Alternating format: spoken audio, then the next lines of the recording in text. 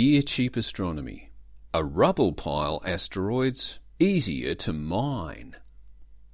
Rubble pile asteroids are a collection of rocks that have accreted together under their mutual gravity, but the object they form isn't massive enough for gravity to compress it into one unified object.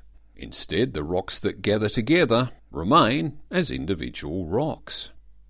So, from a mining perspective, that's an advantage in that you could just pick up individual rocks without needing drilling or explosives.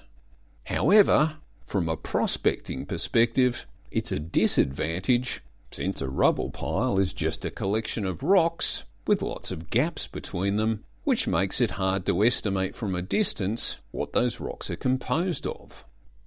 Our existing classification of asteroids into clay, rock or metal is largely based on measurement of their mass and size, and hence their density, as well as their overall appearance, where shiny ones suggest they're metal and non-shiny ones suggest they're not metal.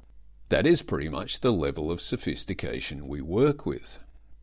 So, a low-density rubble pile that has a patchy appearance could be composed of high-value platinum palladium ore, or it could just be multiple chunks of clay. You really don't know until you get a close-up view. Rubble pile asteroids are generally small, less than 1 kilometre in diameter, and they're not just random collections of rocks. It's thought that most rubble pile asteroids are probably accreted debris from an earlier asteroid collision. So where a rubble pile is from a common source, it's likely to have a common composition as well. We've sent spacecraft to various near-Earth rubble pile asteroids, including Ryugu, on which JAXA's Hayabusa 2 landed and collected a sample, and also Bennu, on which NASA's OSIRIS-REx collected a sample without actually landing by just reaching out and grabbing something with an extended arm. The Ryugu sample was returned to Earth in December 2020, and the Bennu sample was returned in September 2023. Incidentally, having sent its sample back to Earth, the renamed OSIRIS-APEX spacecraft is now on its way to do a flyby of the asteroid Apophis in 2029. It's worth noting that Apophis is only 300 metres in diameter, but is not a rubble pile, since it has quite a high density and all the features of a stony silicaceous asteroid. So despite its small size, it's more likely to be a chunk of solid rock than a rubble pile. The asteroid 1998 KY26 that Hayabusa 2 is going on to visit after its encounter with Ryugu is really small at just 30 metres in diameter, but it's spinning so fast that it can't possibly be a rubble pile asteroid either, or it would have spun itself to bits. Itokawa, which the original Hayabusa visited, is peanut-shaped, about 300 metres long, and definitely is a rubble pile, which the original Hayabusa sampled a few grains from and returned them to Earth in 2010. Itokawa is a rubble pile of silicaceous origin, while Ryugu and Bennu are both carbonaceous. In each case, the classification indicates the nature of the primary object or objects that they are post-collision fragments of.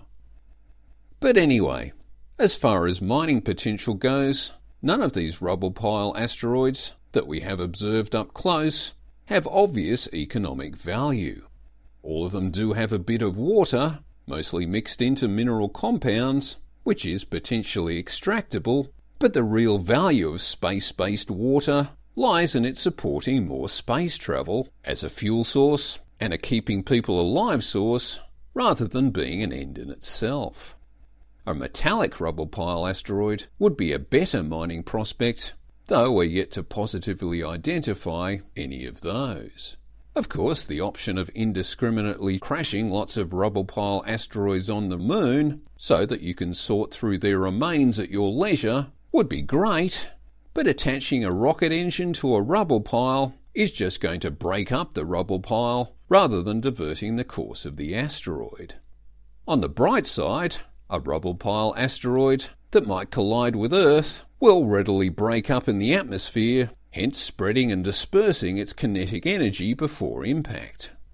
So potentially we could just leave them be, or go visit some to pick off any good bits that have commercial value. It is very likely that asteroid mining will involve a number of different strategies.